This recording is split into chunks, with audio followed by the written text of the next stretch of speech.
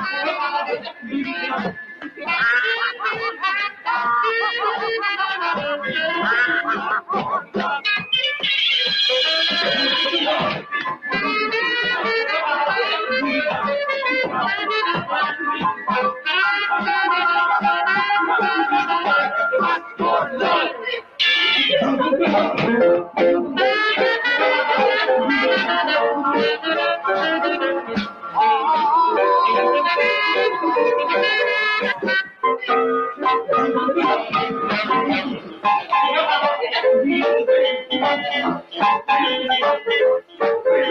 don't you and me go in the other room? Maybe I don't want to. You want to, right, Nip? Come on, you settle. You think about it. Ready? So mighty long time.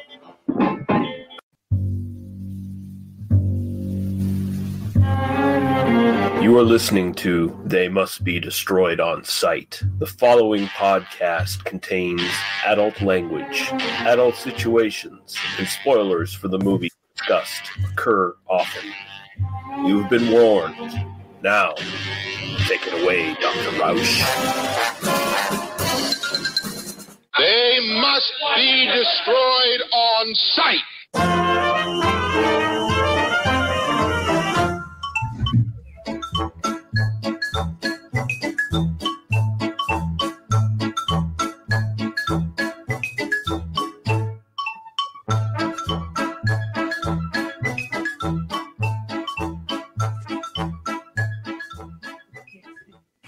Hello and welcome to They Must Be Destroyed on Sight, episode 305. And I'm your host, Lee, like some little old banty rooster, Russell. And I am joined by my guest host, Vaughn. You got the depression where you come from, Coolmeyer? How you doing, sir? Doing good. I'm doing good. How you doing? Excellent. Awesome. Thanks for coming on. Like I was telling him off the air, he saved the podcast tonight. So, yeah. No, it was good. It was good to watch these films. Like I told you, I'd never seen them before, so it was kind of nice to do something different. And and I was like, all right, let's do it. Awesome. So yeah, been wanting to get you on anyway for a while now. So yeah. Mm-hmm. So yeah, we're doing two Hicksploitation films and like really early examples of Hicksploitation. Really, I think in the way most people kind of think of those films, because you got all your like peak period Hicksploitation stuff from the 70s, like Macon County Line and all kinds of shit like that. And these are kind of like the proto versions of those. Yeah, definitely. Yeah, so we're doing Mudhoney from 1965, and then we're going to do A Girl on a Chain Gang from 1966. Two films that in some ways are similar and in other ways could not be more dissimilar, I think. Definitely. Yeah. But before we get into that stuff, I do have a little bit of housekeeping to do here. So constant commenter and listener Chronovore sent me an email a little while back about our 300th episode. Congratulations on breaking 300. Also, no worries, I wasn't offended. And in that case, he's talking about how we kind of shit on National Lampoon's school trip or whatever. Yeah. Because he was kind of excited for us to review it, but we didn't. Wow. We were not too fond of it. But it was better than when I recommended A Virgin Among the Living Dead, and you and Daniel both watched different versions, and neither was the good version. So, yeah, there you go. Yeah. Well, yeah, at least that film only has one version. Yeah. Speaking of good versions, The Devil's Nightmare from 1971 got an excellent uncut Blu-ray release right before the pandemic. If Lee wants to continue her tour of Europe, this historical gem from Belgium has never looked better. The English dub has its quirks, but there is an interesting story and beautiful women. Yeah. And he says, I don't know how well your OnlyFans is doing, but let me know if I can pick this one up for you. And right around the same time, I mentioned that I had actually done it on a screening recently, and that we're probably going to do it at some point on the podcast. And so he got back to us after that. So glad you like this one. It's a real gem that a lot of people still haven't seen. And I said, yeah, it was just a coincidence that you happened to bring it up just as we were bringing it up, basically. Yeah. And he says, amazing. Offer still stands. If you want a donation to help cover the excellent physical media release for a full review, it never looked better. Also, this is another one with several previous releases, some more complete than others.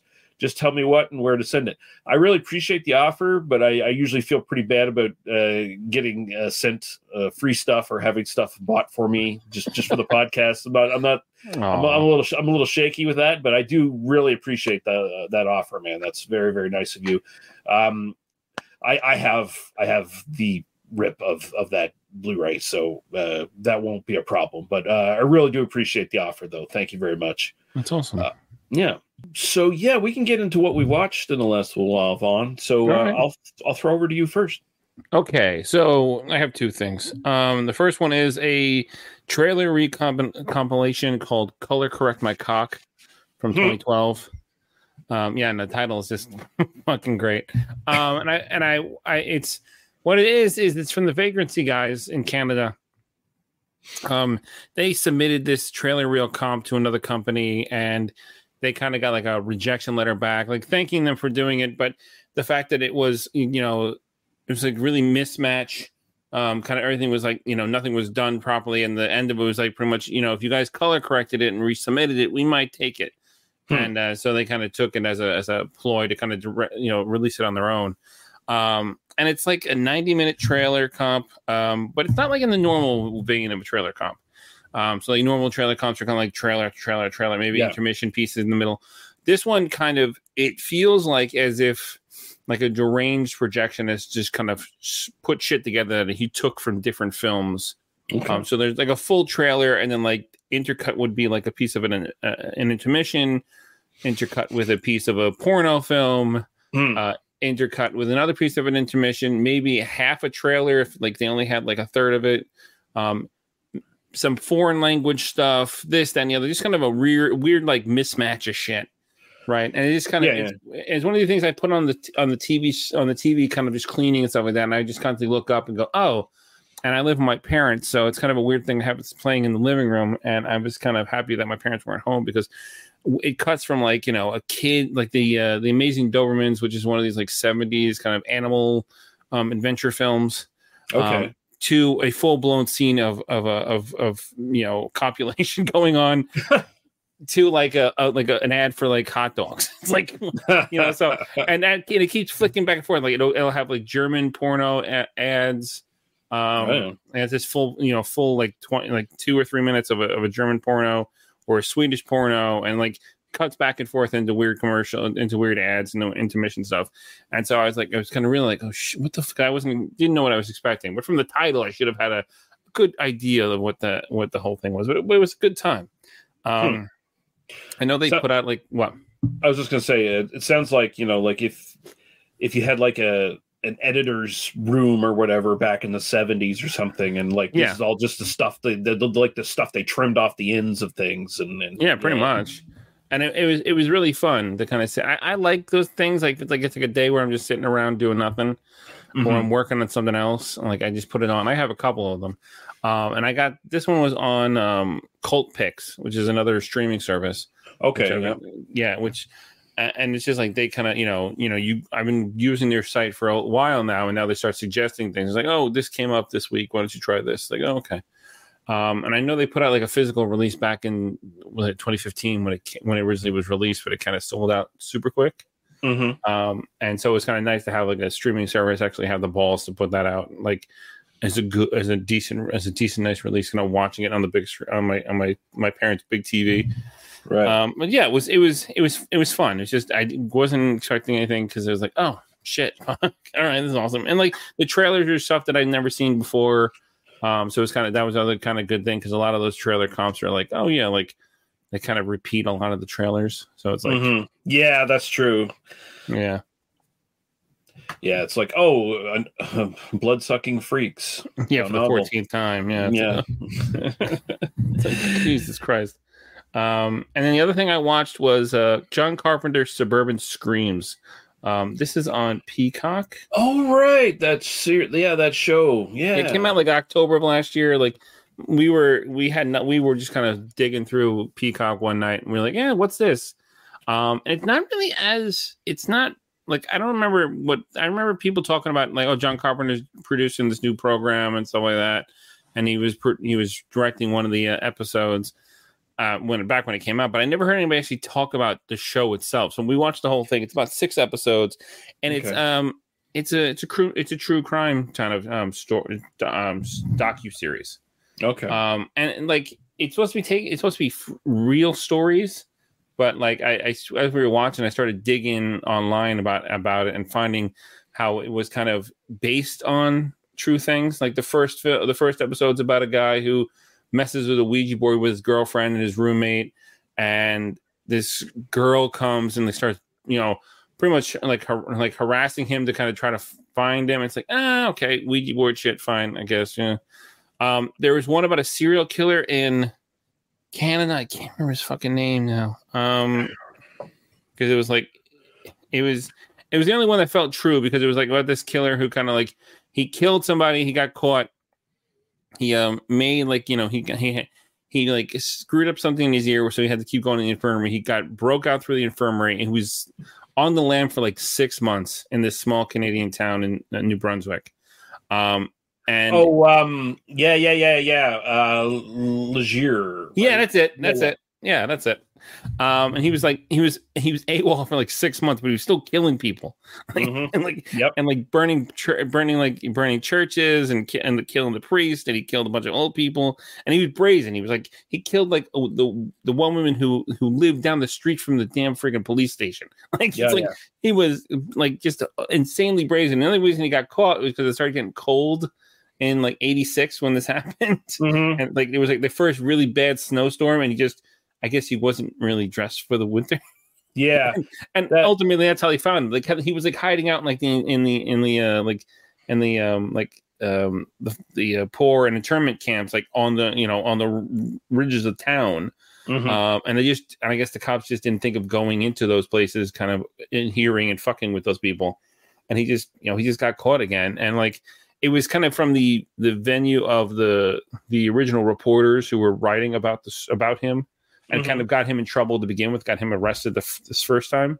Yeah. And he actually went and tried to burn the house of the original reporter's house down at one point while he was on the lam.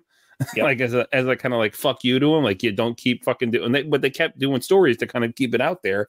And the fact that to the point that the town was pretty much at sundown, pretty much everybody stayed in the house, like no one going out. It was not like the town was quarantined or like they put a martial law on, like by the cops.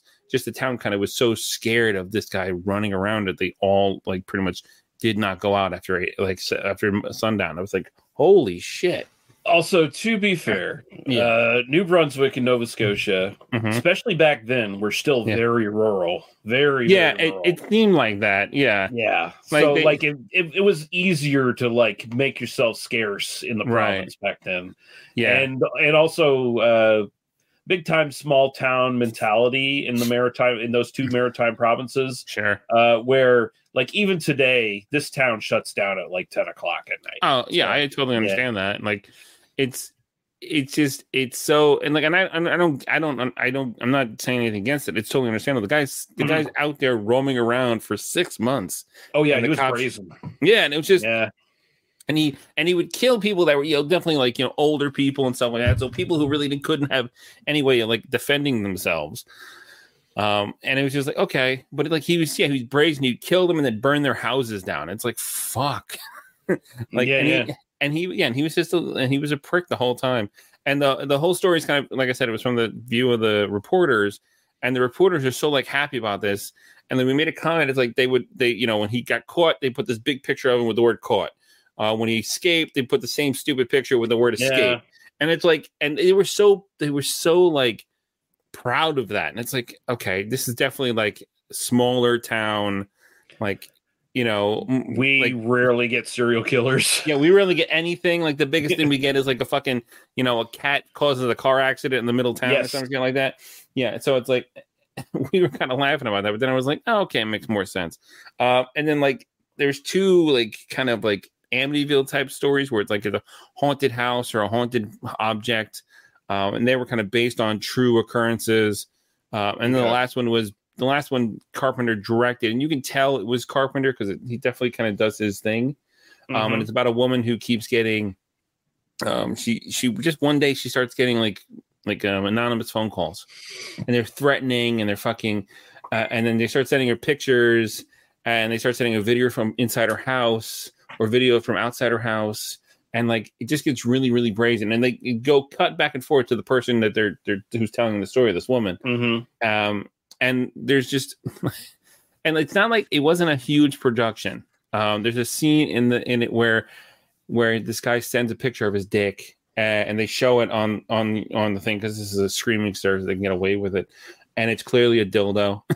But it's supposed to be like you don't mind that the guy took a dick pic and sent it to her, but it's so silly looking. I'm like, but it's like you have to give it that like John, because John was one of the executive producers, and then his Sandy King, who was like one of his long-term producers for like the late era stuff, the 90s stuff, I think, like yeah, like, so she was in there as one of the producers, and like it feels like they had that Leger one written down first, because that seemed like the most kind of like clearly like a crime, true crime related thing, and then the rest of them they kind of worked around it. Like that was like the one they shot first as like a concept and say, hey, this is what we're going to do. We got John to produce. We're going to actually have him do one of the episodes, but we've shot this one first. And then they kind of worked around that and kind of put that in the center of the 6 episodes. It wasn't bad. Like if you like kind of true crime stuff like that, it's definitely cheaper than most true crime stuff I've seen. Yeah. But it wasn't too bad, and it's, I was just kind of like, we just kind of like trying to fill up space because we're like in the middle of watching stuff. Because like we'll pick a show and we're like, all right, we'll wait until the season's over, like and then we'll just binge it over a couple of days. That's how I do it usually. Yeah. So, but yeah, we were kind of. I was digging around. I put John Carpenter thing looking for stuff, and because she wanted to watch a movie, I was like, oh, I heard about this. Like why don't we check it out? So we weren't particularly disappointed, but we weren't like like the whole. It was like one night shot because it's like 6 1-hour episodes. So, right. Yeah. Yeah, no. I probably will check out that Leger episode. That was probably the best one out of all of them, and I think it's because it's just it's so bizarre. Because just like looking, and then like I looked into it online, and you can definitely when you read the story online about like the history of him and everything like that, it's like wow, it's like they pretty much gave you everything, but it's like just reading more in depth, like because it kind of footnotes. Version of it. You got to fill 60 minutes. I can't do a whole damn thing. But like it was, I'm like, holy shit! How much of a fucking like just brazen fuck that you have to be to just like small little town. Like let's terrorize everybody in this small little town. Like fuck. Honestly, most of our notorious serial killers, like we just historically don't know how to handle them because we just don't get them a lot. So yeah. Anything else fun? No, that's pretty much it. Yeah. All right. I'll just mention a few things. So I didn't plan this, but it just worked out this way that it was like, oh, I'm going to show some blaxploitation films to my friends and on screening nights. Sure. And it's like, oh wait, it's Black History Month. Well, I back-ended into that really well. That's good. Yeah. So this past weekend, I showed them Friday Foster. Which is Pam Grier vehicle. Sure. That's from 75. It's got Yaphet Kotto in it, playing a detective who helps her. You seen this, have you? It's been a while, but yeah, I've seen it. Mm-hmm. Yeah, real fun. Just like a lot of great actors, and like the story's paper thin. It's like a conspiracy plot thing where she gets photographs of Carl Weathers, rest in peace, doing an assassination on the richest black man in America. And it's kind of funny because this is from Arthur Marks, who also did Bucktown in the same year. And like in one scene, Carl Weathers wears the exact same fucking red jacket that he wears in Bucktown, like this red tweed thing that he's wearing. But Carl Weathers, like, no, he's totally silent in this film. He's just like this menacing, like he's almost Michael Myers in a way. Like he's this menacing killer who stalks Pam Grier, right? And And Pam Grier is like, she's playing kind of a different character here. She's not playing like Coffee or Foxy Brown. She's playing more of like a plucky reporter gal kind of thing who gets in over her head all the time.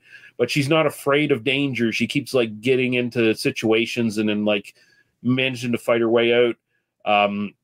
Like at one point she starts chasing Carl Weathers, who's been like tailing her to try to kill her for half the movie. Wow. And also, you know, Pam Grier, this is mid-70s Pam Grier. She gets naked a lot in this film. She fucks every lead male that she encounters in this film, basically. At the end, it's implied she has a three-way with two of the main leads. And then at the very end, she throws Yaphet Kotto a bone as well. It's like, hey, afterwards, we're going to fuck. I just found it like brazen and fucking hilarious. Like it's just, and I don't think a lot of people know about this one. So it's like, it's one of those kind of hidden gems in the blaxploitation. Oh yeah, genre. definitely. Yeah. The other one I showed them was Black Caesar, of course, and the Larry Cohen picture. Famously, you know, Larry Cohen, guerrilla filmmaker. So it's like a lot of his shots on New York streets is like, we got no permits. Yeah. So like, you see all the people like looking at the camera, looking at the actors, like noticeably doing that. And usually it can be a little distracting, but I found like it kind of works in this film because there's that whole sequence where Fred Williamson is like running down the sidewalk, bleeding out from a gunshot wound to the gut. Okay. And there's all these white people on the sidewalk, and a lot of them are just kind of like, they're not sure what to think. Oh yeah. But it looks like that, you know, it kind of looks like some of them kind of think, oh, maybe this is real. And they want nothing to do with it. So there's a neat little kind of meta commentary there that I don't think Larry Cohen intended, where it's just like, these white people are going to let this black guy die right on the fucking sidewalk. Yeah. Definitely. But I will say it's like a lot of people kind of cite this as one of the best blaxploitation films ever made. I think it's actually not as good as people say it is. Sure. Because it's very just jumps around to scene. Like this is a film that deserved to be like a good like 2 hours so they could flesh things out. But the way Larry Cohen shot, and you know, he's like, there's just no fat on this at all. Oh no. It's just like scene to scene to scene. It makes very little sense. It's like you're very much like, wait, what's going on now? What year is this? What's happening here? Yeah. Oh, here's his dad all of a sudden. What the fuck is it? Oh, his mom's dead, just off screen. Okay. Yeah, that's a weird film. You're talking about just kind of makes me remember certain things, and it's like, oh yeah. Yeah. And then of course, I was just gonna say, then of course they retconned his death at the end of it for the sequel. Yeah. Okay. Yeah. I prefer Bone out of like the films he did, like blaxploitation stuff, because I think that movie's such a like tight little flick. And it's like, yeah, but all his films, anything he shot in New York, it's like he never did any never did any like went out and did paperwork, because like the cops didn't give a shit. Like he pretty much, you know, they'd go up to him like, hey, we're doing this. Would you guys, do you guys, don't fuck with, we won't fuck with you. We don't, like, because it was Cue the Winged Serpent. They're shooting like live guns, out in the air, and they're getting calls from the cops. Like, what the hell's going on? Yeah, and he did Q in like 18 days or something like something that. Crazy like that. It's fucking nuts, man. Yeah, and it's like, okay, so it's like, or like even like, was it God Told Me To? He like went into the St. Patrick's Day parade, and like, with Andy Kaufman. And, and the cops were all fine with it. It's like, okay, cool. Yeah, and that's a film about people sniping after they hear a voice from God, apparently. Yeah, and even in that scene, it's you have the Andy Kaufman character in a police uniform trying to shoot the mayor or some shit like that. I'm like, holy Christ. Yeah. It's like, okay. That shit just would not fly today at all. Oh yeah, definitely. Fuck no. Oh my god. Yeah. But Black Caesar, I still think it's a good movie. Like I think it's just more on the merits of like the cast is really good and Larry Cohen's directing it. If anyone else had done this, it probably would have sucked. Like, yeah, definitely. Mm-hmm. Yeah. The only other couple things I'll mention. So my last call at Torchies podcast, where we cover the films of Walter Hill, we're back. Gary finally got around to editing the last 2 episodes that we did. So they're up. We just covered Wild Bill from 1995. Cool. And of course, we always pair something on the Patreon episodes. If you want to join the Legion Patreon, I paired The Shootist from John Wayne for that one. So I thought that was a pretty good pairing of, 2 gunfighters in their dying days kind of thing. Yeah, that's a cool film. Mm-hmm. Yeah. And also, I don't know when this is coming out. I assume it's going to be this month at some point. I had a guest spot on Movie Melt. And and this will be for their Patreon episode. So if you're on their Patreon, you'll hear this. Conjite, Forbidden Subjects from 1989, the Charles Bronson quote-unquote classic. Yeah, quote-unquote, God. Yeah. Probably one of the most offensive films at the time ever made. Pretty transgressive for 1989. Where just like racist as fuck. Charles Bronson doesn't give 2 shits. He's just kind of in it, getting a paycheck.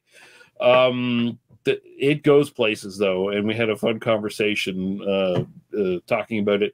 I was also going to be on their Mr. Majestic episode, which is their regular episode, but I've been just having like a shitty, confused personal life, and I fucked up which movie I was supposed to watch for what day. I was like, oh, shit. Oh, no.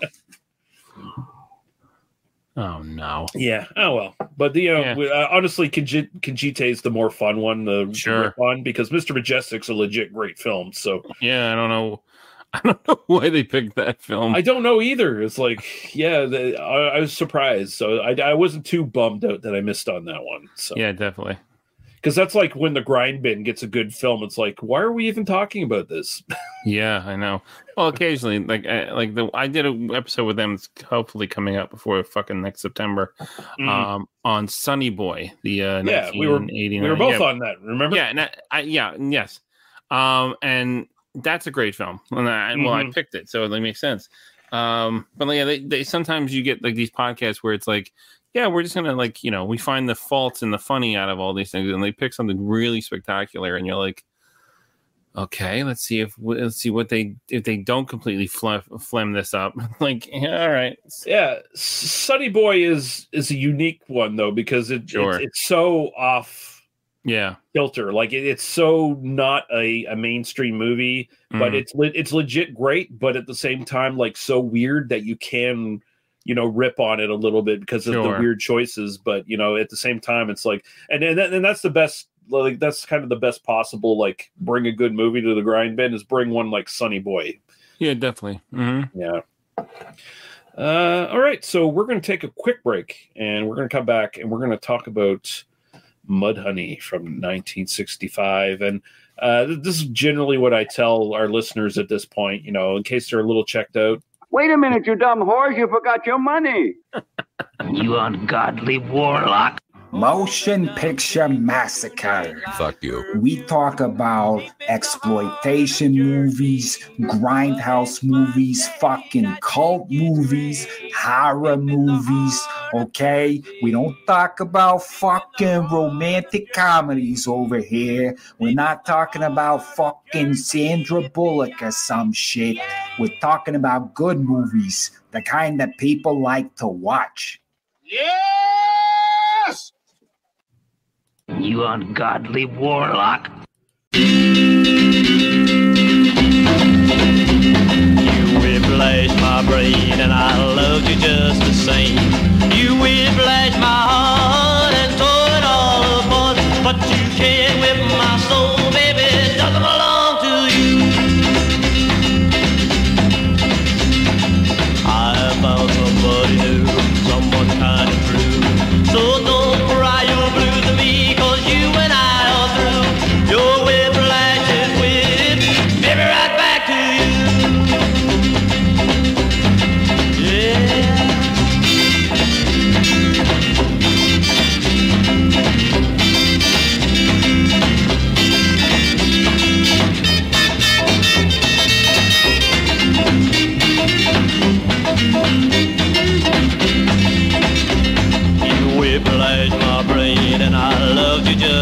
same. You whiplash my heart and tore it all apart, but you can't whip my soul, baby. It doesn't belong to you. I have found somebody new, someone kind and true. So don't cry your blues to me, 'cause you and I are through. Your whiplash is wicked, baby, right back to you. Baby, right back to you. Baby, right back to you. All right, Mudhoney from 1965. And by the way, I'm not going to play the trailers live while we're recording here like I usually do, because the trailers for both movies are like 3.5 minutes long each. Yeah. I'm Well, like, it's a different time period, you know. They have Yeah. to fucking fill all that shit in. Jesus. yeah, so I'm just going to plug them in. So trailer will be here. Hannah.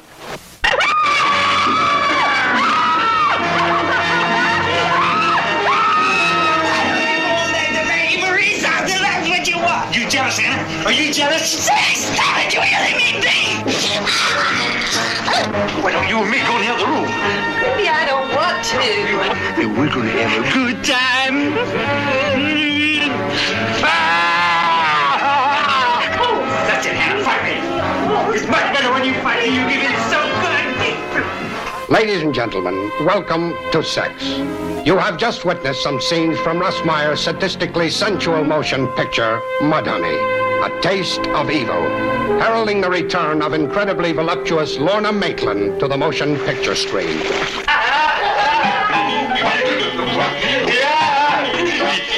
better get your hands out of there. You're gonna get in trouble. You lie, you did. Something in your pocket. What you got? 2 bits? 2 bits! Sydney's such a good customer. Why, I'd give him the look for free.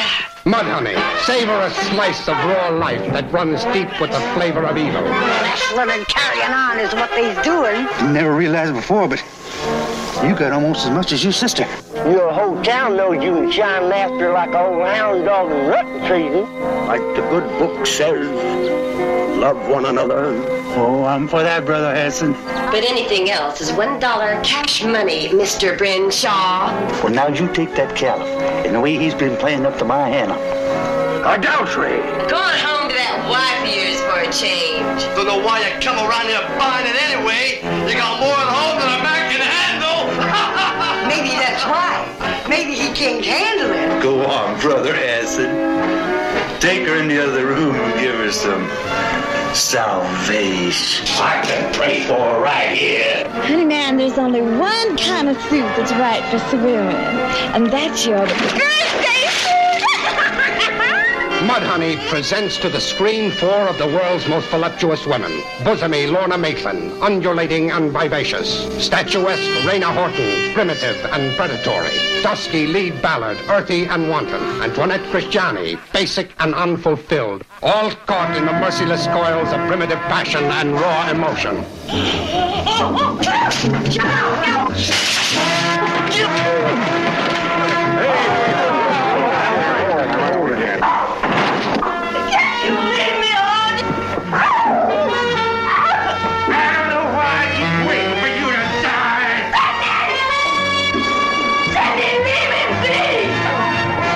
Mudhoney can influence your very life. A rewarding experience that you shall never forget.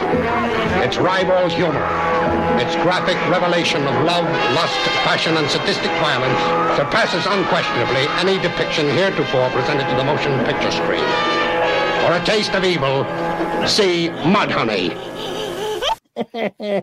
Mudhoney from 1965, aka Rope of Flesh, or Mudhoney Leaves A Taste of Evil. Yeah, I don't know. Rope of Flesh. That sounds fucking rough. Rope of Flesh is like, yeah, I don't know what the fuck.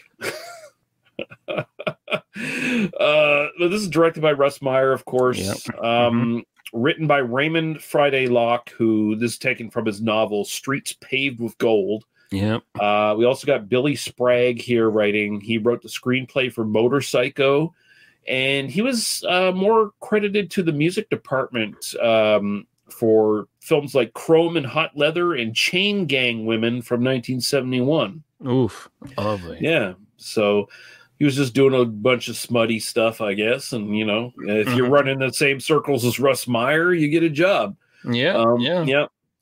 This is starring Hal Hopper as Sidney Brinshaw, 32 acting credits, mostly a TV actor. And he also did music for TV on a bunch of like Western TV series. Like he was on Judge Roy Bean, Maverick.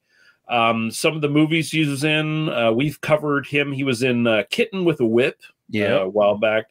And he did a couple of other Russ Meyer films. Yeah. Lorna and Motorcycle. But in Motorcycle's case, he didn't act. He just wrote on Motorcycle, apparently. And I guess he died really early, like age 57. He looks like 70 in this movie almost. I know. Yeah, it's like, holy shit. We got Antoinette Christiani as Hannah Brinshaw. She literally has no other credits. She's just like a really pretty face with a great body. And it just amazes me that she made no other films because her performance in this film was really good. She's really good too. Yeah, it's just like maybe she changed her name and it's just maybe well buried because, you know, every once in a while IMDb does not catch these things. But, sure.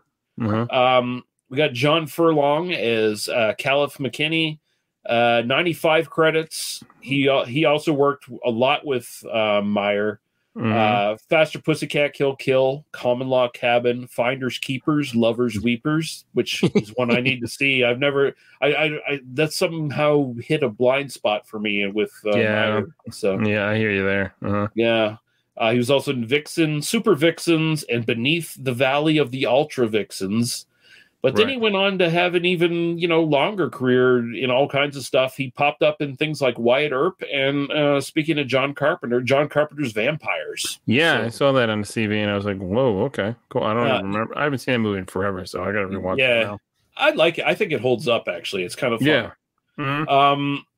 He also has the distinction of being the guy who dubbed in place of Russ Meyer for all his dialogue in any movie that Russ Meyer appeared in. And, yeah, which is weird. I don't know why that would be a thing because I don't think Russ Meyer necessarily had a non-film conducive voice. But no, maybe he's just too busy editing and directing 3 films a year. So he's like, what are you doing? Hey, you want to help me out with this? Too busy having titties the motorboat, I think. Well, yeah, probably. Yeah. We got Stuart Lancaster as Lute Wade. He was in some other exploitation stuff like The Born Losers, The Ecstasies of Women, God Monster of Indian Flats. Oh boy. Good Morning and Goodbye. And then of course he did a bunch of Russ Meyer stuff. Faster Pussycat, Super Vixens, Beneath the Valley, the Ultra Vixens. Then he went on to another guy to went on to have a big long career. Popped up in stuff like The Naked Gun. Yep. And even got acquainted with what's his fucking name? Why am I blanking on this fucker's name? Batman Returns, Tim Burton. Yeah. Thank you. Batman Returns is like he's the Penguin's doctor or something. And okay. Yeah. And then he's in Edward Scissorhands. So there you go. We got Rena Horton as Eula. She did a couple things here and there. She was in Fanny Hill, Memoirs of a Woman of Pleasure. And she popped up in Out of Sight from 1966, which is apparently like a kind of a, I think it's kind of a spy parody, but at the same time, kind of like a mishmash of like English rock bands at the time too in it. Sure. It's a weird thing that I kind of want to check out. She didn't have a big career. Like she also popped up in some TV stuff like, people say known for Mission Impossible. She did one episode. Like I don't know. Yeah. Okay. Princess Livingston as Maggie Marie.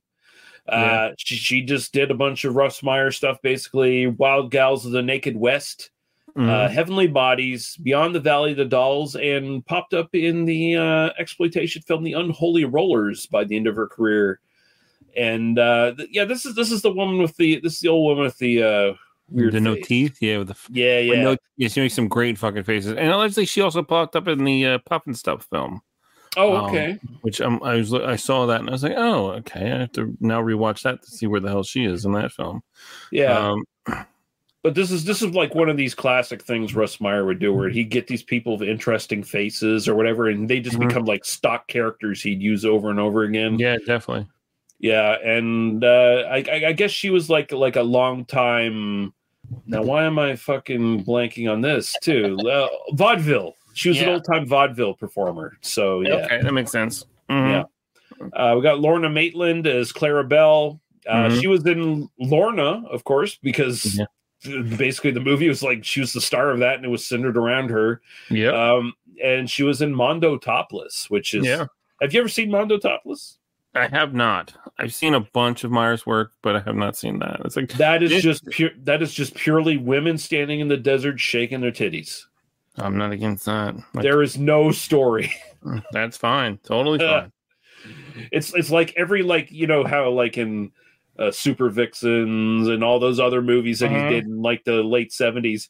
There's like intercuts of like, here's the goddess of love, and she's running around and she's shaking her tits. Like it's really just all those segments in one. Well, movie. it's just like Lorna in this film. Like the whole scene when she gets introduced. She is dancing and she is wearing this dress that is tight as fuck. Yep. And you're just like, at some point she's going to open her top up at some point, and you're like, you're just waiting because it's like as she's dancing, it's just the way she dances, the way she moves. It's like it's either her tit's gonna fall out or she's gonna and then as she gets to her soliloquy of the conversation she's having, she opens up and she's like, it's like, oh my lord.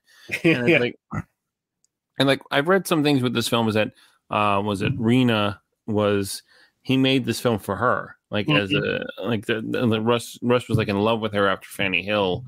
And she wanted to continue working with her and made this film deliberately for her. I don't know. The weird thing is that her character is a mute. Yeah, we'll get into that, I think. But and it's like, and from her performance in Fanny Hill is pretty good. So it's like you're like you're in love with this woman, and you want to make another film with her. So you make this kind of melodrama, which is complete 180 degrees of what you've been making before and what you make after this. Right.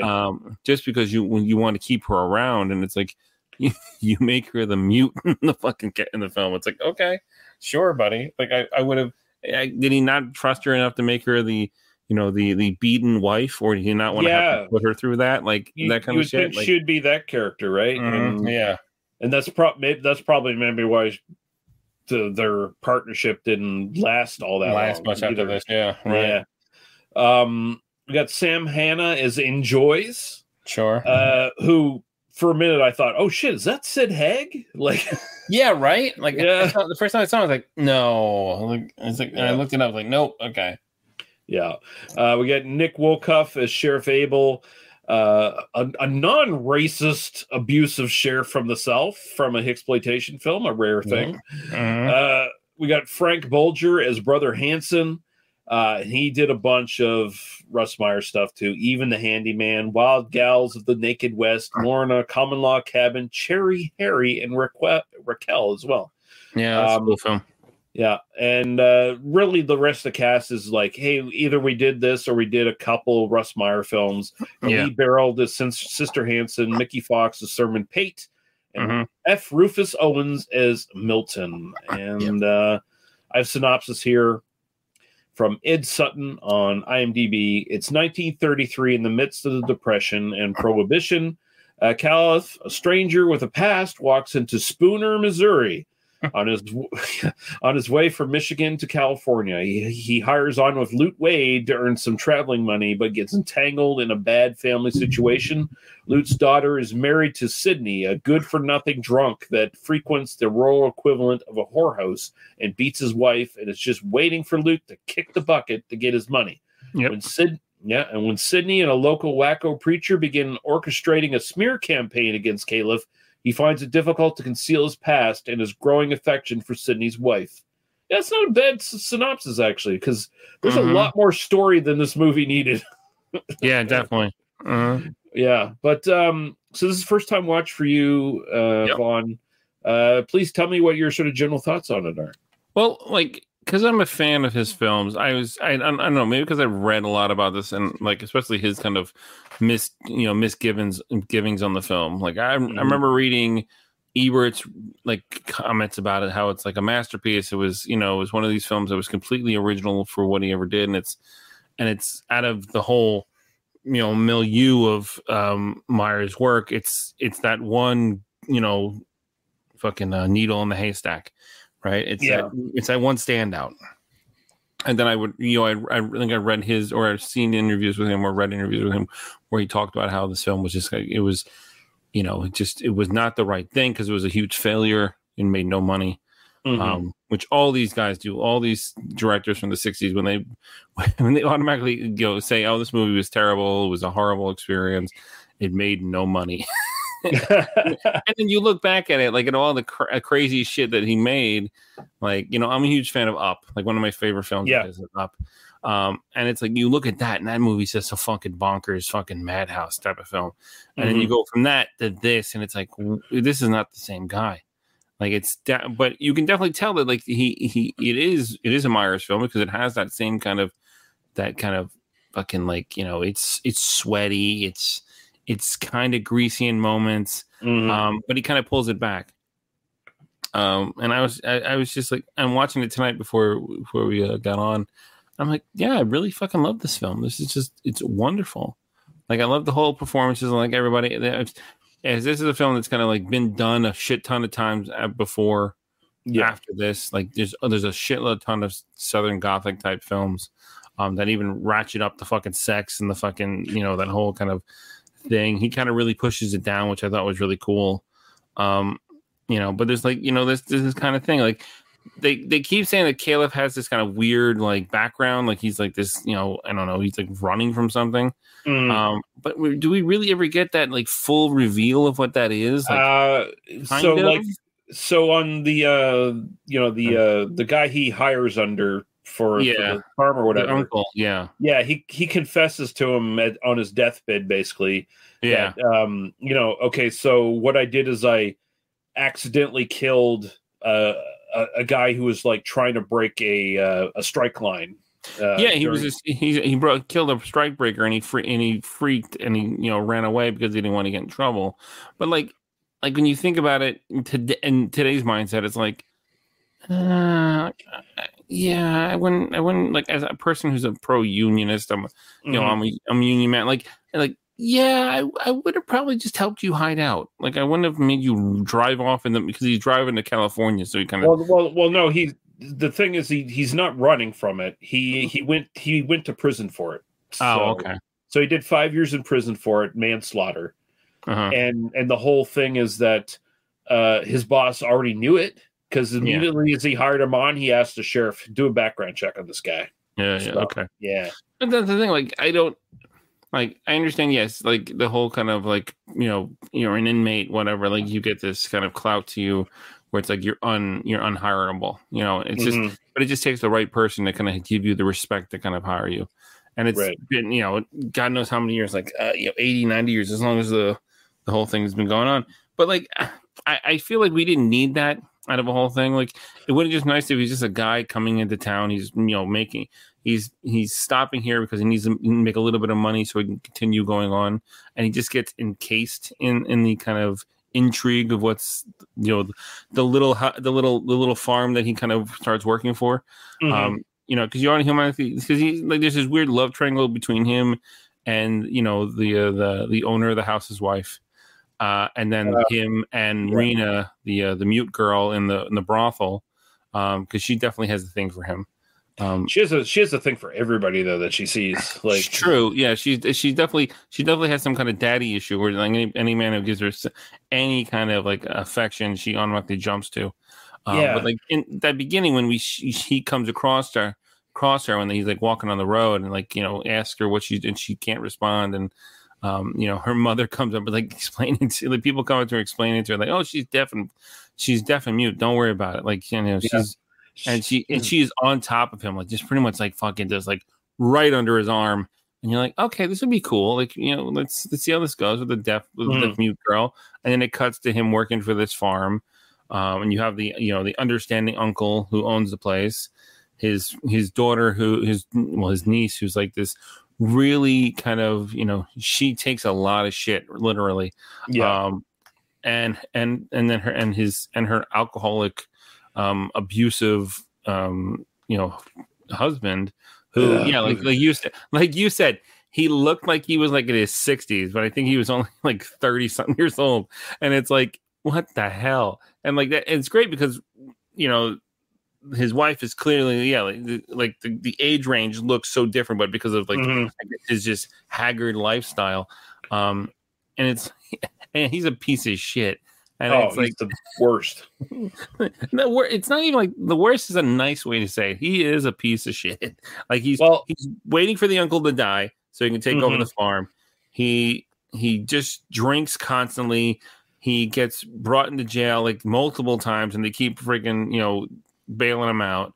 Right. To the point where near the end of the film, he finally gets into like this big brawl at in May's place, and like they're like the courts pretty much the whole town wants him gone, so you're gonna cause a reason to get him out of town and run him out of town because they just can't deal with it. And this is where he comes up with this whole fucking thing to get Cal fucking in trouble.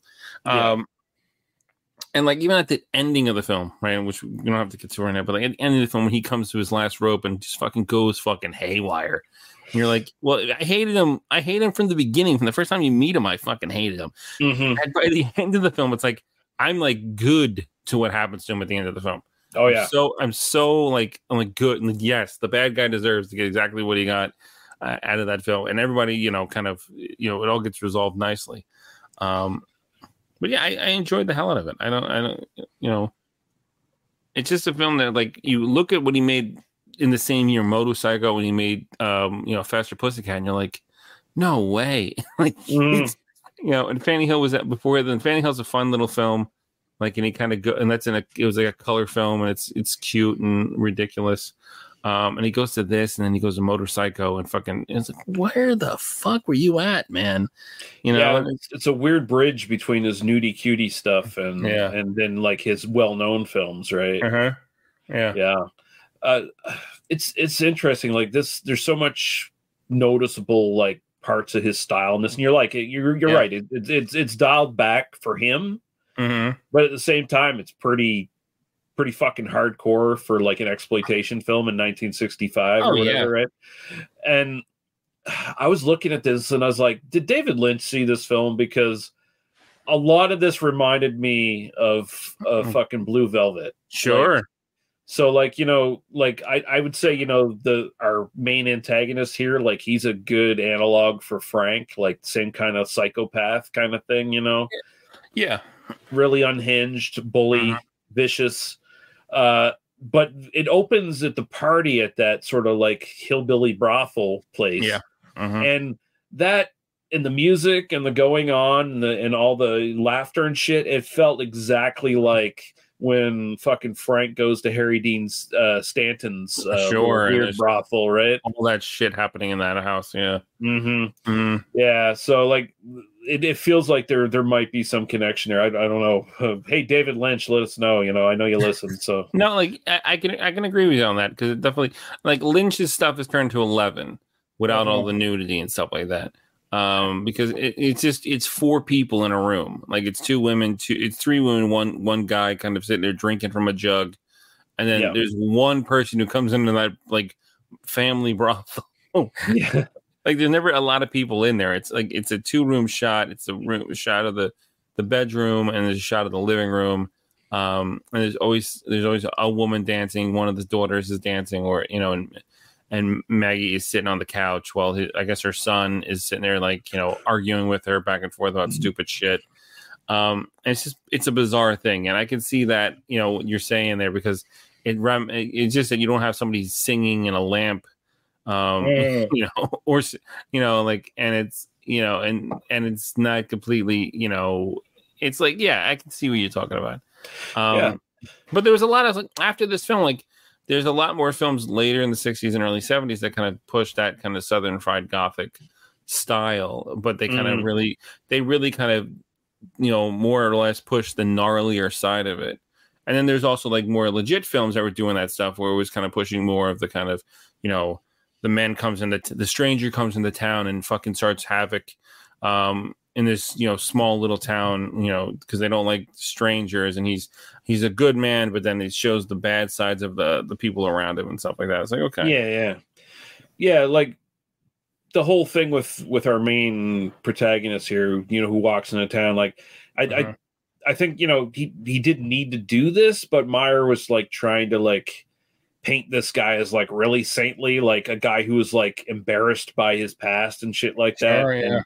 Because, you know, that's usually not a character Meyer writes. Like usually his male protagonists, even if they're quote unquote good guys, they're like usually impotent and like afraid of women. And this guy ain't that. Like he's into like, hey, there's some possibilities at this brothel, and there's also possibilities with this beaten wife that I could maybe steal away, kind of thing.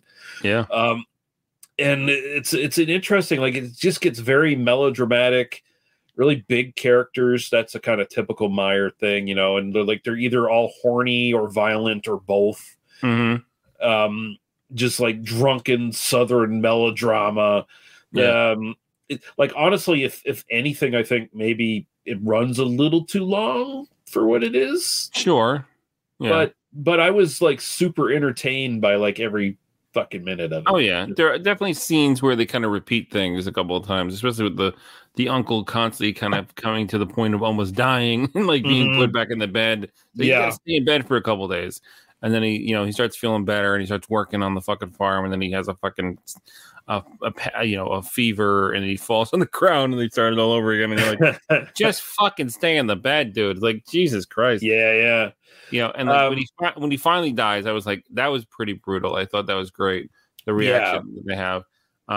Because like I don't wish any death on anybody, but this guy keeps getting to the point of death like every like 15 minutes. You're like, just either figure it out, like take to the doctor's appointment and like relax, or fucking die.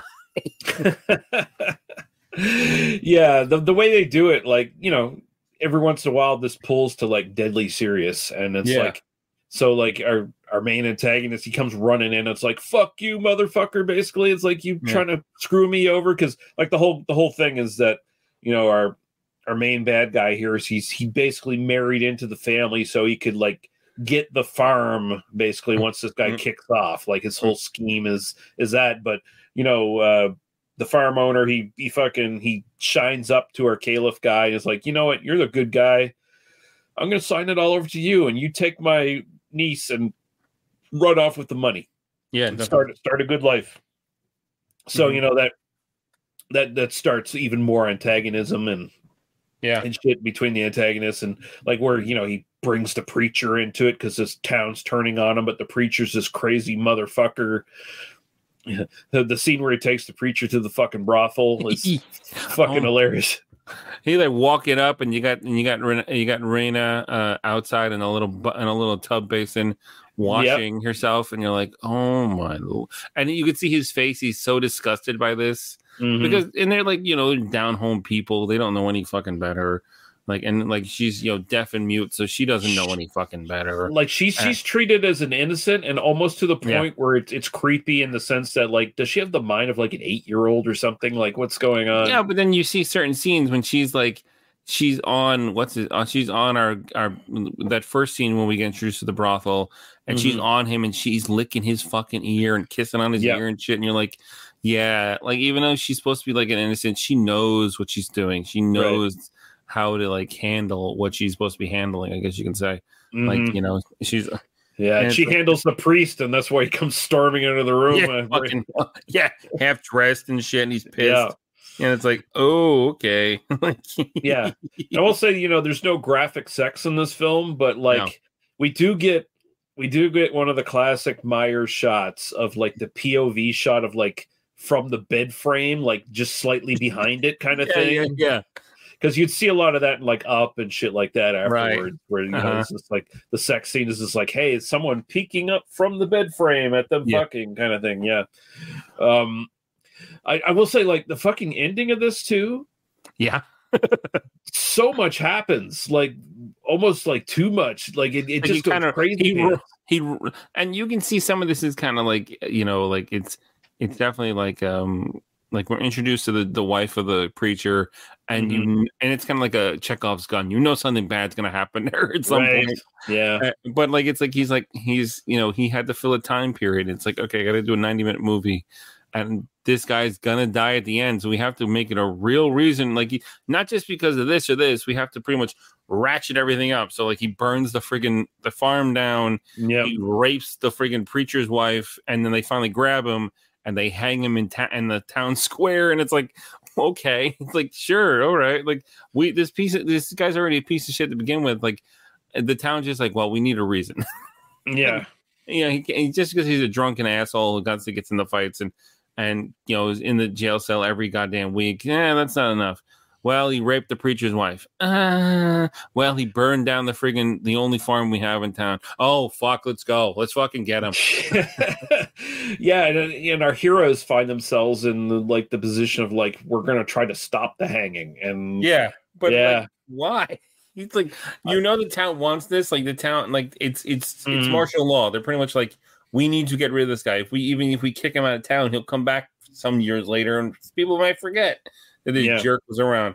It's like, no, it's just the sheriff is like I said before, he's actually a good sheriff. He wants like law and order in the town. He wants to go through the due process and all that shit. Like he's like, yeah, we'll hang this guy, but you know, we got to put him through the court system first. Sure. And like there's that thing where they go and get him out of jail, and he's pissed, and he's like, "What took you so long?" And they're like, "Well, like, you know, we and then when they go to the court, they go to the sheriff, and the sheriff's like, you know, it's gonna be a big fine. It's gonna be a big amount of money for this, and it's like, you know, this is Depression era. So even though it looks very modern for the time period, it's based in the Depression. Yeah. So like they're like, you know, $20. It's gonna be $20 to get him out of jail, and he's like, "Wolf." He's like, "Well, why don't you leave him in jail? Make him, you know, give him, you know, have him pay for the lesson." And he's like, "No." He's like, "You know, no. Like I would love to, but my niece would be upset, and she's the one who sent us here to get him out of jail." And he's like, you know, like, and he's the one who kind of tells him, is like, you know, the town isn't very happy with him anymore. They don't like him here. He causes too many problems. They're gonna run him out, right? And when he gets out of the thing, he's like, "What took you so long? Why you guys like?" Because he's, I don't know why he has such a big chip on his shoulder.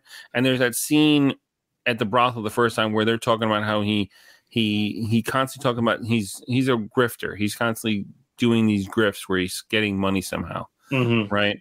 And the grift that he's pulling on now is, you know, being married to the niece and waiting for the uncle to die to take over the farm and pretty much sell the farm from underneath her and kind of take the money, and probably disappear the next fucking day. Yeah, right. And they know it. They all know it because he's probably there. Because, like they say, he's there all the time, right? And like he gets into this big fight with Caliph, because they're like, you know, you should respect, you know. He's like, I don't fucking respect anything. And he gets a big fight in the town, and then the town people in town are like, well, he's the one who started it. Like, no, Cal had nothing to do with it. He started it, and then he starts the whole kind of thing. Is like he's going to work on the preacher to kind of like spread rumors and lies, and the fact that Cal finds it out from one of the girls, one of Maggie's daughter is the one who could talk as she's taking like a swim underneath the train trestle, and pretty much telling him, is like, hey, you know. They're spreading this rumor around that you're a piece of shit. You're trying to fuck his wife behind his back, to the point where he goes into town and they won't even like serve him, or they won't even like let him get his provisions and shit. And he's like, "Oh, that's not good." This whole town, it's like, oh, this guy can fucking burn down a farm or rape a bunch of women, but adultery, we won't stand for that. Hell no. Yeah. But no, this, I really enjoyed this. I've seen like bits and pieces of it before, but and I kind of knew what it in general was, but first time watch for me, and this was really good. Like it doesn't feel too long, even though, you know, like you could have cut it down, but like I feel like everything in it works. Yeah, it could have been like an 80-minute movie, and it would have really been awesome. But I think. It's overall, I think it would have been wild if you knew who Russ Meyer was in the 60s, especially the stuff he did before this, and you went to like a drive-in to see this. Like, how fucking nuts would that be? Like, you're expecting something like his Snooty Cuties at the beginning, where these cute little fucking fun films, and you get this, and like I don't know how the release schedule was. I don't know if he released any of the other films he made the same year before this or after this. Like, but if it was like he made like Faster Pussycat before this, it came out before this, then this came out, and you're like, hey, yeah, I love this fucking guy's work. You go see this, you're like, what the hell is this? Yeah, because this is way sleazier than Faster Pussycat, and yeah, like, but it's very kind of like it's very straightforward compared to like a lot of those films. True, Yeah, like it's weird because like it has all the sleaze and stuff that kind of is more indicative to his later films, just without the sex scenes. And Motorcycle and Faster Pussycat Kill are much more pure, like kind of action exploitation kind of stuff, and not big on the nudity. Like, it's kind of a weird spot for his career, I think. But I liked it. So of course, I think everyone knows this. The rock group Mudhoney took their name from this one. So of course. And this one's a hard one to find though. There's no Blu-ray as far as I know of this anywhere. It's on DVD, and you can get it from Rare Lust, which is where we got this. But so we're going to take a little musical interlude, and we're going to play the trailer for Girl on a Chain Gang and come back and talk about that. Well, on a Saturday night, we're going pretty strong, feeling like a rockin' head all night long. Get a hot, I go home. I get a hot, I go home. Yeah, now come on, boys, you gotta go get hot, I go home. Woo. I'll be the pretty little gal with a big smile. Come on, boys, you gotta go. I get a hot, I go home. I get a hot, I go home. Yeah, now come on, boys, you gotta go get hot, I go home. Oh, rock it out now.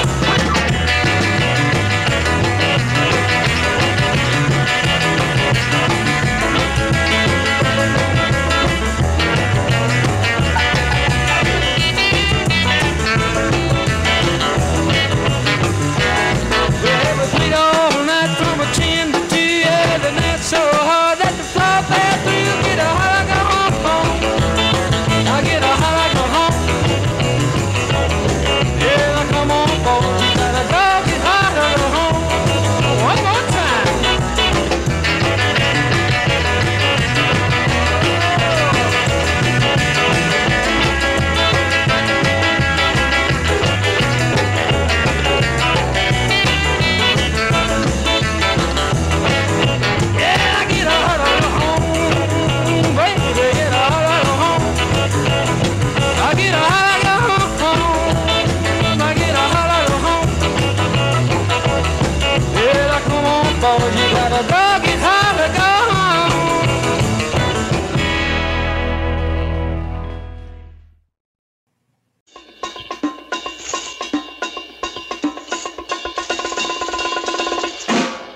Sheriff is quite a character. Smelled like a distillery. No, don't let that fool you. They're smart enough to stay within the law. We have to be very careful. If they found out we were down here to help in voter registration, we'd very likely disappear without a trace. I don't want you to let them three out of your sight. See where to go, what to do. Especially that girl. Hey, Lou. Huh? The Yankees. You sure it was a Yank? Yeah. Here, Nellie. Pee-pee's cold. Welcome to Carson's Landing. Now, we're mighty pleased you all come to visit our fair town. Yeah, we're gonna make you feel right at home. Now, you listen. We don't have to hear this all day. If we did something wrong, you're going to have to follow the correct legal procedure and have us charged. If we're innocent, let us go. What the speed limit is on this here public road? As a matter of fact, we didn't see any speed limit signs. But I can assure you we weren't going faster than any other car on the road. You people took to coming down here. So you better take to playing by our rules.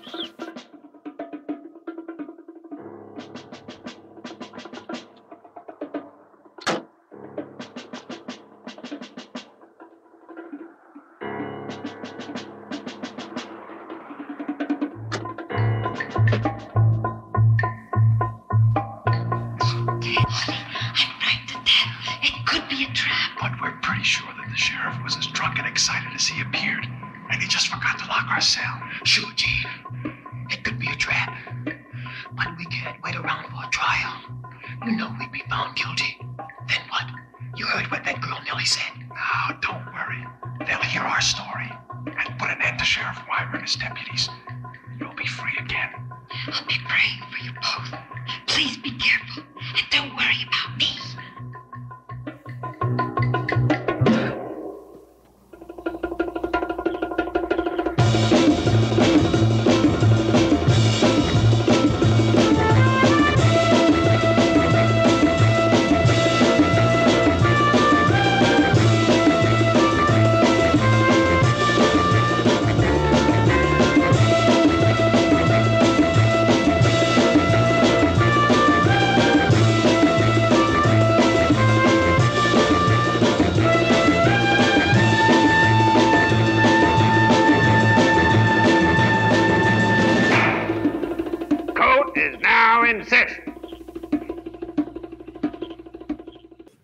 All right, Girl in the Chain Gang, 1966. This is directed by Jerry Gross. And he doesn't have a lot of directing credits behind his name. His only other two things are Teenage Mother and Female Animal. Have you seen Teenage Mother? I have not. I've heard of it. And I know you've covered it. Yeah, that's a film that has this wild fucking trailer, right? Mm-hmm. And it's a switcheroo. The trailer is this kind of about this kind of girl who's playing both ends and shit like that, and she gets pregnant and she causes havoc. And then the film is like this typical kind of delinquent, high school delinquent film. With the the local science, the science teacher who comes in, like she's a French woman who comes in to teach sex ed to the the kids, and the town is very not against it. And then there's but the one big thing about that film is that it has footage of an actual woman giving birth at the end of the film. Yeah. That's that's the whole big thing about it. And that's for the time, it probably blew fucking people's minds, but the movie is very boring. You watch the trailer and you're like, wow, okay, I'm expecting this kind of this tawdry little tart film, right? And you get this kind of really kind of slow and low kind of delinquent flick, and it's like, oh god. And then you get to the last 10 minutes when they show the class this fucking footage of this woman giving birth, and it's an actual full on full in utero birth. It's not like a C-section or anything like that, and that's gnarly as fuck. And like okay, that's a great way to fucking really get everybody. But yeah, so I was like, when you sent me the title, I looked it up and was like, oh fuck, I've already done one of his films already. I'm like, yeah. So Jerry Gross was notorious for this. So he's much more well known as a sort of producer and distributor of exploitation films, and he would often title and retitle stuff in sensational ways to get people to watch the films, basically. Even if they didn't. And of course, this is another example. Girl in a Chain Gang. There ain't no fucking chain gang in this fucking movie. Well, not really. Very, very end of the film. Yeah. It's but I've seen a lot of the films he's produced. He produced Sweetbacks. He produced Badass Song. He actually is significant. There's a lot of great exploitation stuff that he produced Drink Your Blood, which is a great fucking 70s freak out film. Black Godfather, Dynamite Brothers. His company, the Jerry Gross organization, released and distributed just tons of stuff. They did stuff like Zombie and Penitentiary and The Black Godfather and The Mafu Cage. Which you just covered. So this is written by Jerry Gross and Don Olson. Don Olson did not write anything else as far as I can tell.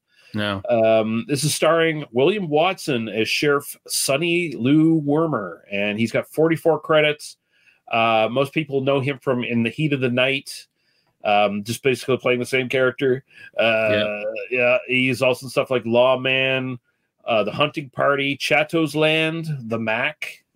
He would do another racist authoritarian white dude in Roots. He popped up in The Sword and the Sorcerer, and even Larry Cohen's It's Alive 3, Island of the Alive, which is not a good movie. We got Julie Angie as Jean Rollins, and she was the titular teenage mother. So she's back here. We got Ron Charles as Deputy Luke. I was looking at his credits. He actually popped up in Orson Welles' The Other Side of the Wind. Like he's in that for some reason. I imagine, Orson Welles is kind of running these indie film circles at this point, trying to get money and shit. And there's a ton of people. There's a ton of people in that movie where you're just like I'm amazed that they were able to like keep it straight. That flick. Yeah. We got Arlene Farber as Nellie, and she was in Teenage Mother, Female Animal, I Drink Your Blood, and The French Connection out of nowhere. We got Ron Siegel as Ted Branch. We got Peter Navard as Deputy Cal. He's interesting. He directed a documentary called Groupies from 1970 that I kind of want to see. So looks kind of fun. Got Matt Reynolds as Les Davis, James Harvey as Claude Martin, and Judge Ferris Bean doing a dual role here in his only roles. Might be a reason for that because he sucks. Philip Vanian as Dr. Roof Hall, Henry Baker as Tom, Horace Bailey as Leroy, and he actually popped up in a couple other things. Christmas Evil, and he's got a bit part in Michael Jackson's Bad. Yeah.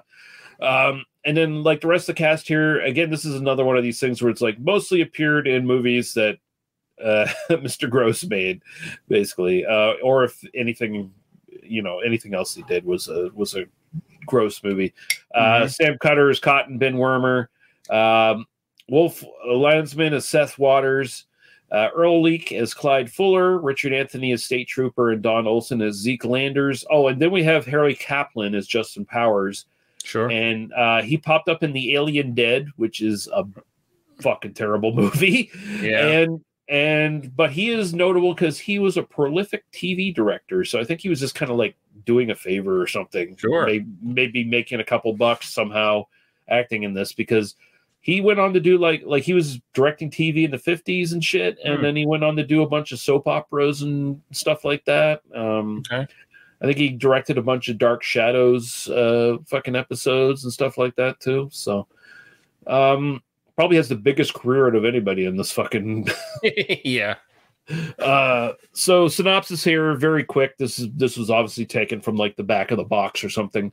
3 young people are framed, arrested, and thrown into prison by corrupt Southern police. Yes, that is the movie. But yeah, we'll get into it. Vaughn, what is your initial thoughts on this one? I was kind of bored up until the last like half an hour of this film.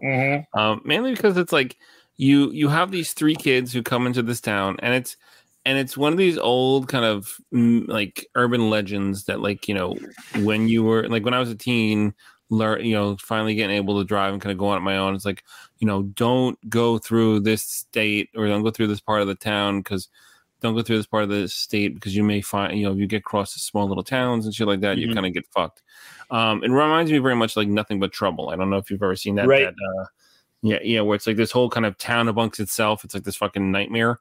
And that's what this is. It's like you get these 3 kids, they're driving through town, they stop off in this place, and the sheriff in town is pretty much the guy who runs everything, and it's only like 6 or 7 other men who live in the town. Yeah.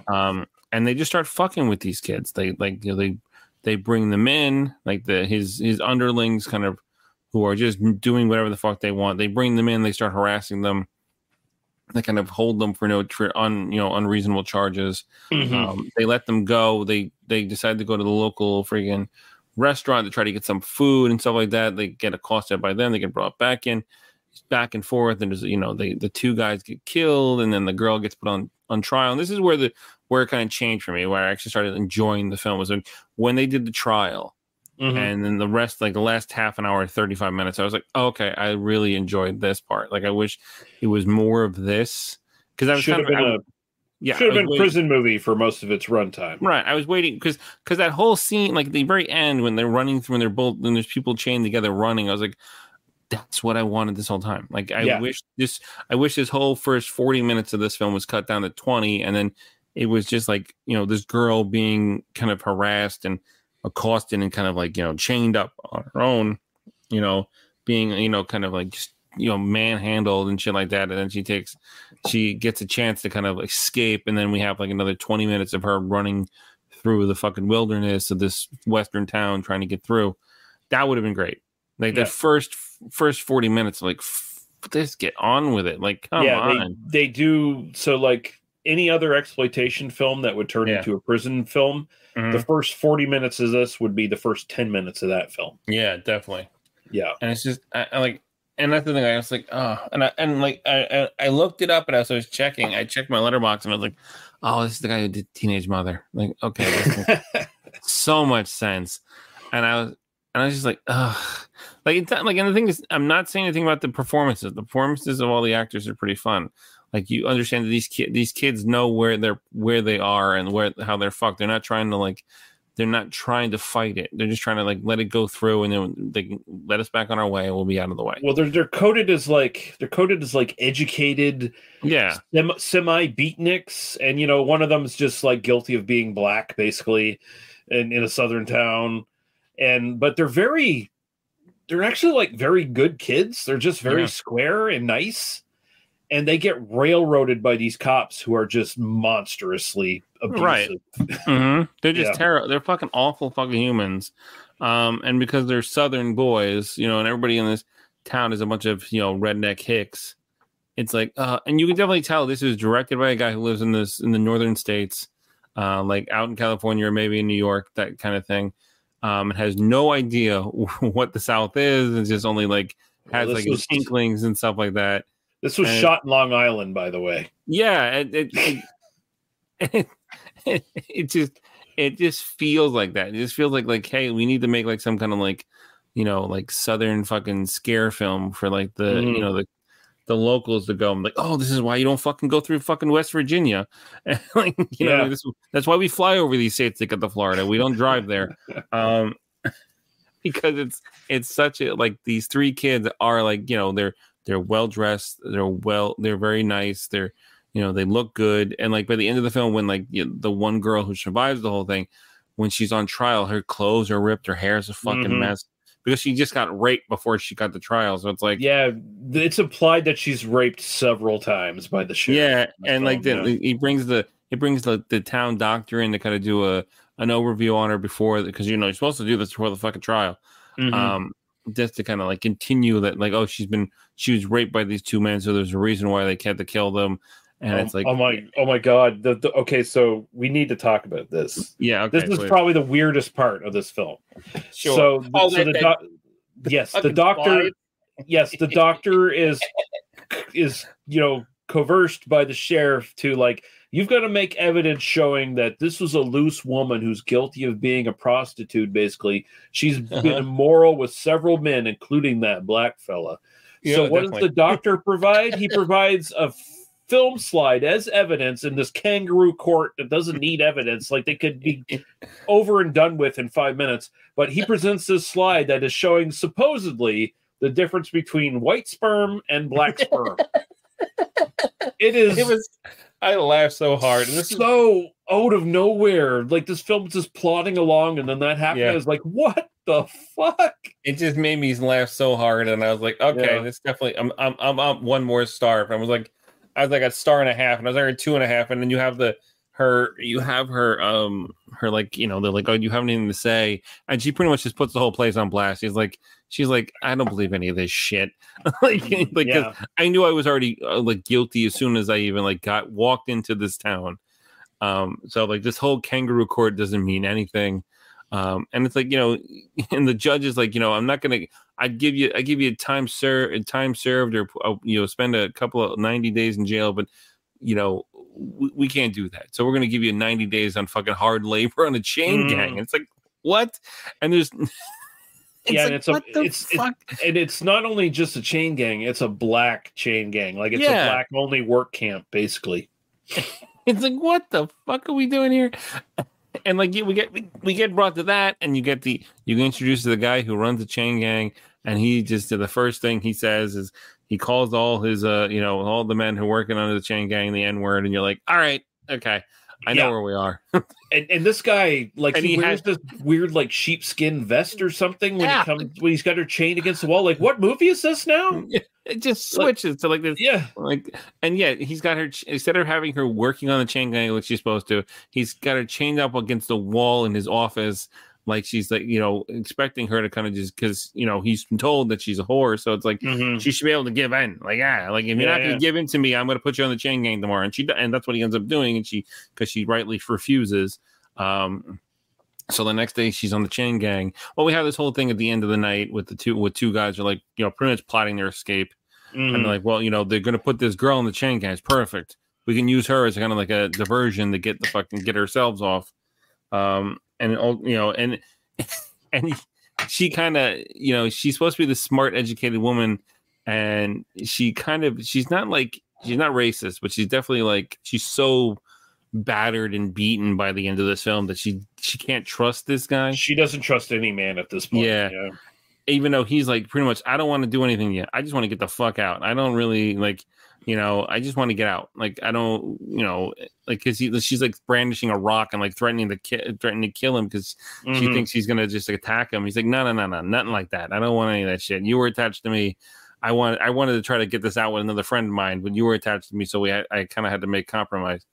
And his death is pretty shitty. Like, he just fucking just like shot to death, and it's like, man, he just gets like gunned massacred. down. Yeah, it's like, and what happens? She runs up on the road, and another cop from another town or somewhere else picks her up, and he's like, she's kind of babbling incoherently about what's happened to her. And he's like, "Oh, perfectly! Finally, a survivor." Like, what? So this has happened more than once. The whole thing is like everyone outside this county knows that this has been happening, but they couldn't get proof, so they were waiting for someone to escape so they could get a witness, basically. Yeah. And she's fucking like, she's not like incoherent, like babbling and shit like that. But she's definitely like, she definitely needs a nice good soak in a tub and like a 2-day sleep. Before she actually is able to sit and tell her story. But at the same time, it's like the sheriff, he doesn't even get to be punished by the justice system because he runs in like an ironic twist of fate. He runs into like a fucking snake's nest or whatever and gets like bit to death. The black guy that's on her chain, when they finally get loose, he gets accosted by the sheriff, and the sheriff and him fight, and he grabs like a fucking stump and beats him with the stump. And as he's trying to like push the stump off, all these little snakes kind of come out of it and pretty much bite him to death. Yeah. Infecting him with whatever kind of venom they are. Even though like his underlings are like, well, it had to be something else because these little snakes don't have enough venom in to kill just one man. And it's like, well, probably, but he's pretty dead because he's like fucking.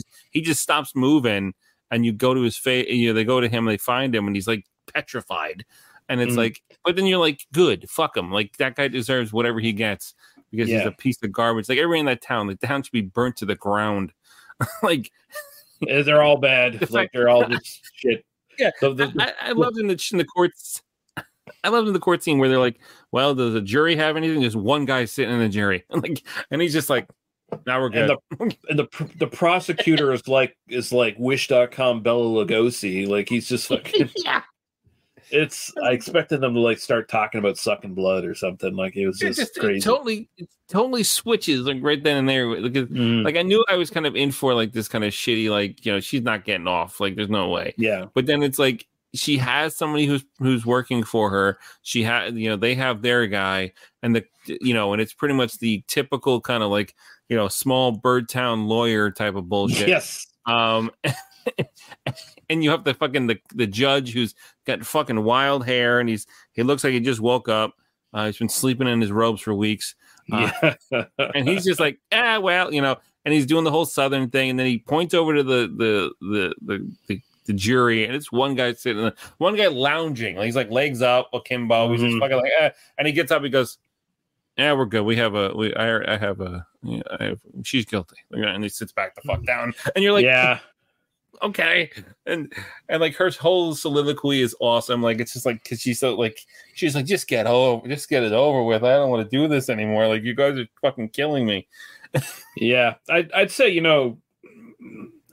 it's not a good film, but it's her performance and the sheriff's performance especially are definitely worth seeing. Like this, we just talked about Mudhoney, which has like just style farting out its ass like at every fucking juncture. This movie has no style at all. It's like so flat. It's like it reminded me of like a boring version of Night of the Living Dead the way it's shot. That's the problem. Like when I was talking about with Teenage Mother is very a flat film. It's got nothing going for it, and then it's only got that ending. And then when you like, I remember originally there was a podcast I used to listen to called Drunken Zombie, and they would play that trailer all the time because they found it and then kind of ran with it. Because the moniker at the end of it is a Teenage Mother. It means 9 months of trouble, and you're like, oh my god, that sounds like the fucking best. That's like the best fucking tagline for a weird fucking film about a teenage woman, causing havoc around her neighborhood. And it's like, and then I finally got to see the film because like Code Red released it on like a double bill disc with like I forget I forget the other film, but I was more interested in seeing Teenage Mother finally. And I saw it, and it's such a flat tire fart of a fucking film, and I'm like, ugh. Like, and then when you sent this, and I saw Jerry Gross, and I was like, why did that sound familiar? And like, oh no! Like, but he had a great mind. Like, he had a great mind to pick up films and release films. But like as a director, and I can understand why he stopped directing after like 3 films, because he's not good at it. No, he realized that he couldn't. He realized he shouldn't be doing this. Just work as a producer, which is the smartest fucking thing he ever did. He's like a William Castle who couldn't direct. Yeah, like, oh my god, it's perfect. That's actually perfect. Yeah, like he's definitely had an eye for promotion. Like he did some sort of movie, I know at one point, like a cannibal movie or something like that. And I guess he had like a bunch of black guys like dressed up in like jungle garb and shit to like promote it at some point. I was like, okay, I bet that would grow over well in 2023, dude. Yeah, but definitely. But back in the day, like he had an eye for that shit. Like I guess he was just like he kind of, his career kind of dried up by the end of the 70s or whatever, and it was kind of just like a symptom of like the big studios kind of like took over exploitation. Like they kind of definitely put a stranglehold on the drive-in circuit shit, and they realized that they were losing too much money, and they're like, well, we can fucking do this. Why can't we do this? Or they would just buy out straight up productions like of other people's shit, and it's like. And it's like, it's like, why do we need all these small? Why are we letting all these small guys make fucking money hand over fist when we're losing money on this shit? We can make these things better and sleazier. Like, fuck right. Yeah. A little bit of trivia for this. So the our African American co-star in this, no one knows who the fuck he was. He's not credited in the film. Wow, really? Yeah, apparently he got. I'm pretty sure it was probably a choice of his to like get himself erased from this film. Pretty much, because it's definitely not like the counterculture like anti-racism movie that maybe some people would have hoped it was going into it. Like it becomes much more just a tame exploitation film than anything else. Yeah, definitely. So this movie was inspired by true historical events. Just 2 years earlier, Mississippi lawmen had pulled over a vehicle containing 3 civil rights activists, 2 white men and 1 black man, and held them on false charges. All 3 men soon disappeared, and the eventual FBI investigation turned up piles of dead bodies secretly buried in the town. The local sheriff, his deputy, and patrolmen were held for trial on a murder case so famous that it not only inspired this movie, but also the 1988 Oscar-winning film Mississippi Burning. Wow. Shit. So, yeah, this is the proto-Mississippi Burning. Oh, my God. Yeah. So release info for this. This actually has a really good Blu-ray out there from the Film Detective and Something Weird video. And that would be probably the only way to snag it, really. I think Something Weird they're like getting rid of their... Like they're kind of folding, right? I think. No, I think she posted Lisa, who's the kind of the heir to the Something Weird, line after her husband died a couple of years ago. Yeah. This year is the last year they're going to do burn on demand DVDs and downloads on the website. Okay. What they're going to continue doing more is what they've been doing for the last couple of years is kind of pushing more of their stuff out to catalog.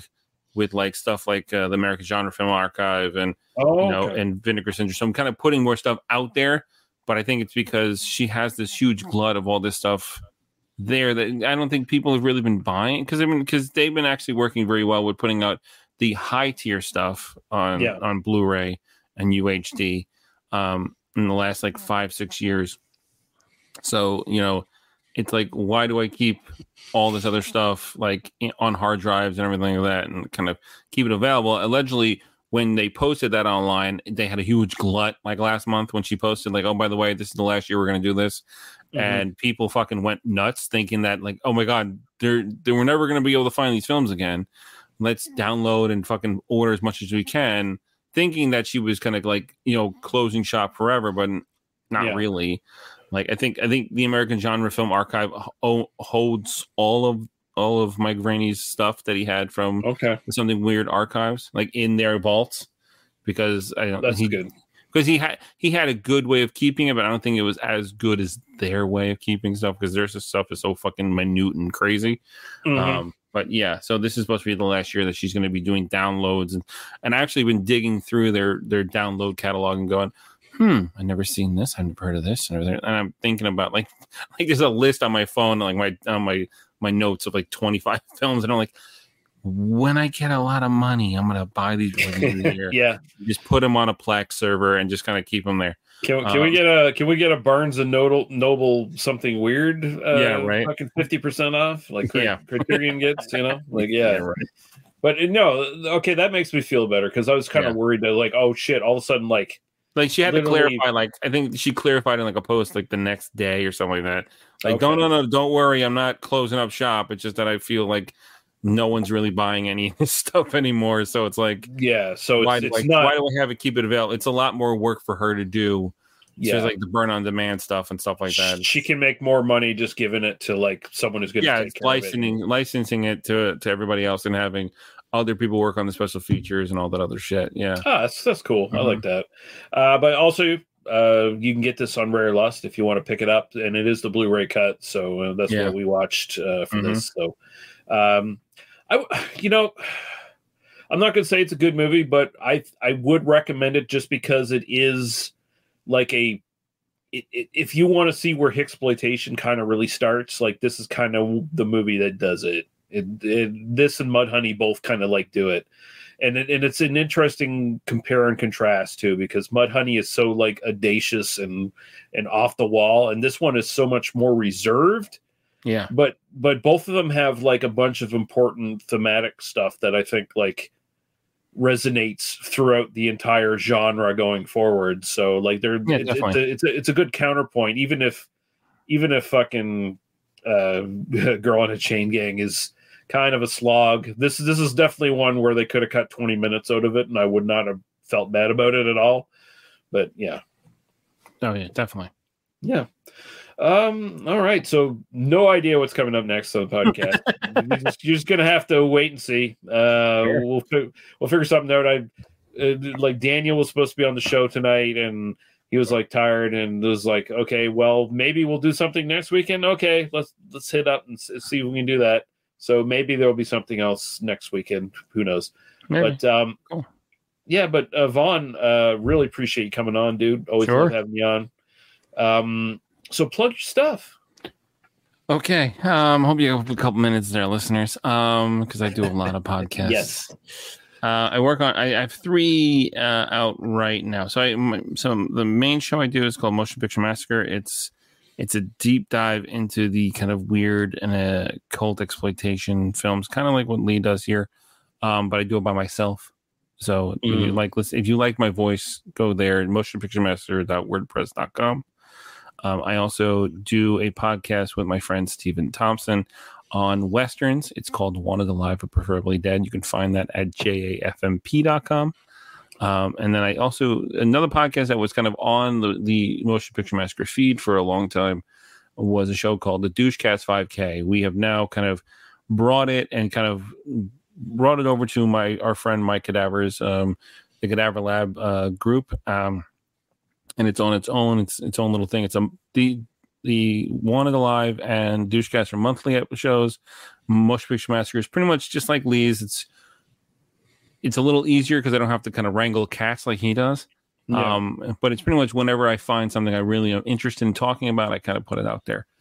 So it's either bi-weekly or monthly. It's all according to how well my life is going right now. But I've been doing it for 16 years, so there's plenty of a backlog of episodes. With the Douchecast 5K, it's myself, Mike Cadaver of Cadaver Lab and Corpse Cast, and Stephen Thompson. We pick a film out of the air. We talk about it for 5 minutes, and 90% of the time we just bitch and moan and fight and argue with each other. Indeed you do. Lots of Mormon jokes. Yes, and it's three guys who've known each other for a long period of time, who just like to sit and bullshit with each other. And it's an easy show. We just pretty much at the beginning, if there's anything that doesn't need to be said, you don't say it because I'm not editing it. And that's pretty much the easiest way to do the show. Yeah. And that can be found at douchecast5k.com. And I also have a podcast on Patreon. It's called the Night Court Files. It can be found under patreon.com/Motion Picture Massacre Presents. That's kind of a catch-all for like projects I want to do outside of my main show. And I'm just kind of putting these things out. Like it's like, if you're willing to pay $1 for it, you can listen to these things. And if it gets enough traction, I'm going to start putting it out on its normal feed and kind of start working towards that. But for right now, I'm kind of keeping it in the paywall section. So I just kind of have cool. Yeah. So that's pretty much it. Yeah. And occasionally I pop up on your show. I occasionally pop up on the Grind Bin, which we're doing a bunch of Patreon stuff the next week or something like that. Oh, yeah. Okay. Yeah. So. Yeah. And I will say I have not listened to the Night Court podcast, but I do highly recommend the other three that mentioned. So yeah. Maybe eventually I probably will pay the $1 and get all the Night Court stuff to still listen. Sure. I'm in slacking on that. I got to get off my ass and start doing that. I've been kind of really I just posted an episode today and I was talking about how everybody when they do a Patreon, they kind of make that the priority because they're getting paid for it. And I'm making none of these podcasts a priority. So it's like, oh God, see what entices me is wait, someone says, "Oh, I've got a Patreon." Yeah. Okay. Are you going to get on some of the people I know from the Grind Bin or Solid 6 or something like that? It's like, oh, they do an episode there with them. Okay. Now I'm going to jump on that shit. Sure. Yeah. Yeah. But yeah. Yeah, we're never doing a Patreon on this fucking podcast, by the way. No one should be giving me money. No one should be offering to buy me DVDs either. No. Everyone, you just stop that. Don't even do it. Stop it. No one. Yeah. Don't do it. Yeah. But yeah, oh fuck. This was great, Vaughn. Thank you so much for coming on. Awesome. Yeah, it was a fun time. Yeah, and we'll be back when we're back. Goodbye, people. Bye. Me and my baby's trying to go steady. We can't get married and we can't get ready. Our folks say no and they make the rule. We need education, so we keep on the school. That time we're happy and sometimes blue. When you keep going steady, don't know what to do. I'm a sharp-looking cat, she's a living doll, but I want to play the field a while. I had a new date and at first it was fun till I started picking up what I'd done. I went back, but my baby hadn't left much clue. Then I got to thinking she's dating some too.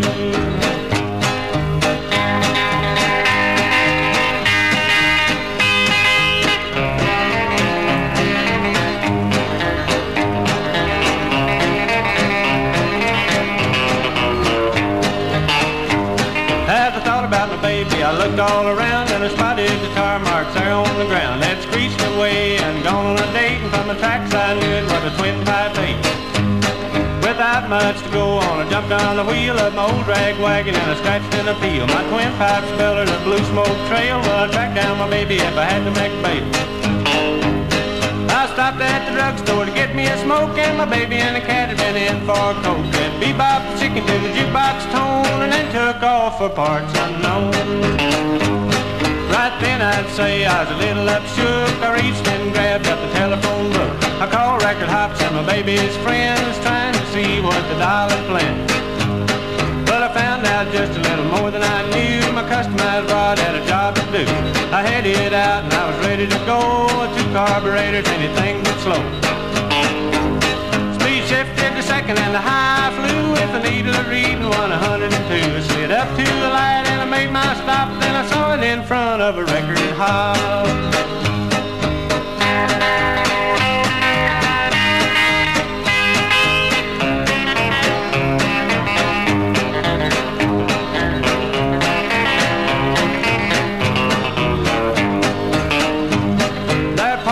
Customized Cadillac with convertible top, Continental on the back. At the hop was my baby, jumping through the fun where the crew cut cat, my tracking was done. Well, I hopped inside to bop to a tune, but I started thinking about a honeymoon. Then my baby saw me and to me she run and said, my lover boy, you're the only one.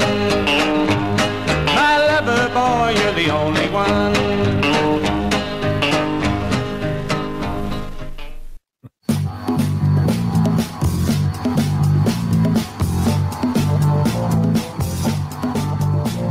You have been listening to They Must Be Destroyed on Sight.